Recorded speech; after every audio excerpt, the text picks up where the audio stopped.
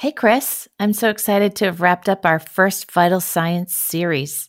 I hope our audience was able to tune in for all 4 episodes on vaccines.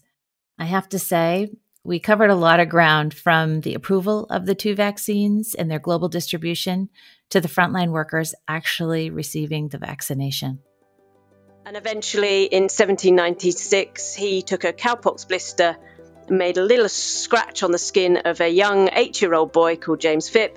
And that really was the beginning of vaccine. But if we don't understand what's going on in the bricks in the foundation of our immune response, then we only have a partial story. So to me, we're just starting to peel the onion on what to measure in that immune response. And then try to administer a vaccine that then has to be able to uncloak those antigens so your immune system sees them as non-self. And then they'll be more effective. Yes, we have a great insight that we are getting some activation of T cells. I'm going to be like, whoa, which ones? And as we've developed medicine and vaccines, so rules and regulations have come in, and for very good reasons. So that today we have a number of guidelines, regulatory guidelines that have been placed that have been developed throughout the 20th century.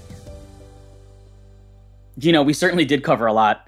And arranging a block of episodes around a single topic is something new we're trying, but I thought it gave us a really good chance to dive deep into a topic. And honestly, I'm not sure I would have been able to absorb all of that information in one podcast. That's a good point. Hey, Chris, what was your favorite episode? Ooh, that's a tough one. I mean, all of our guests were so interesting, and I learned something from each one of them. But I'd have to say, before the first episode, I didn't know much about the history of vaccinations. So it was helpful to create context for the evolution of preventative medicine. But I also really liked Tina's clear explanation of the immune system and how different vaccines work. Yes, and in the 3rd and 4th, I learned so much from Lauren and Sarah when they explained the development and regulatory process. It's amazing that we already have the Moderna and Pfizer vaccines for COVID currently being distributed.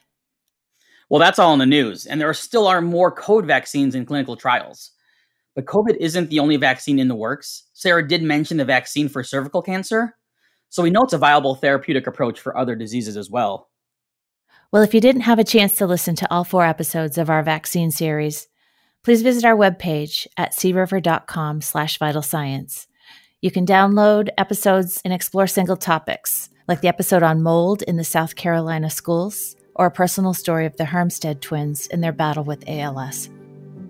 And Gina, Charles River is hosting a virtual event on February 4th, showcasing JC's story and how the first gene therapy for ALS was developed.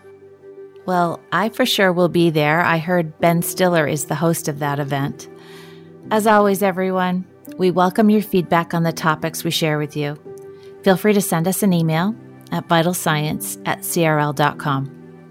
Until next time, so long from Chris Garcia and Gina Mullane, your host for Vital Science.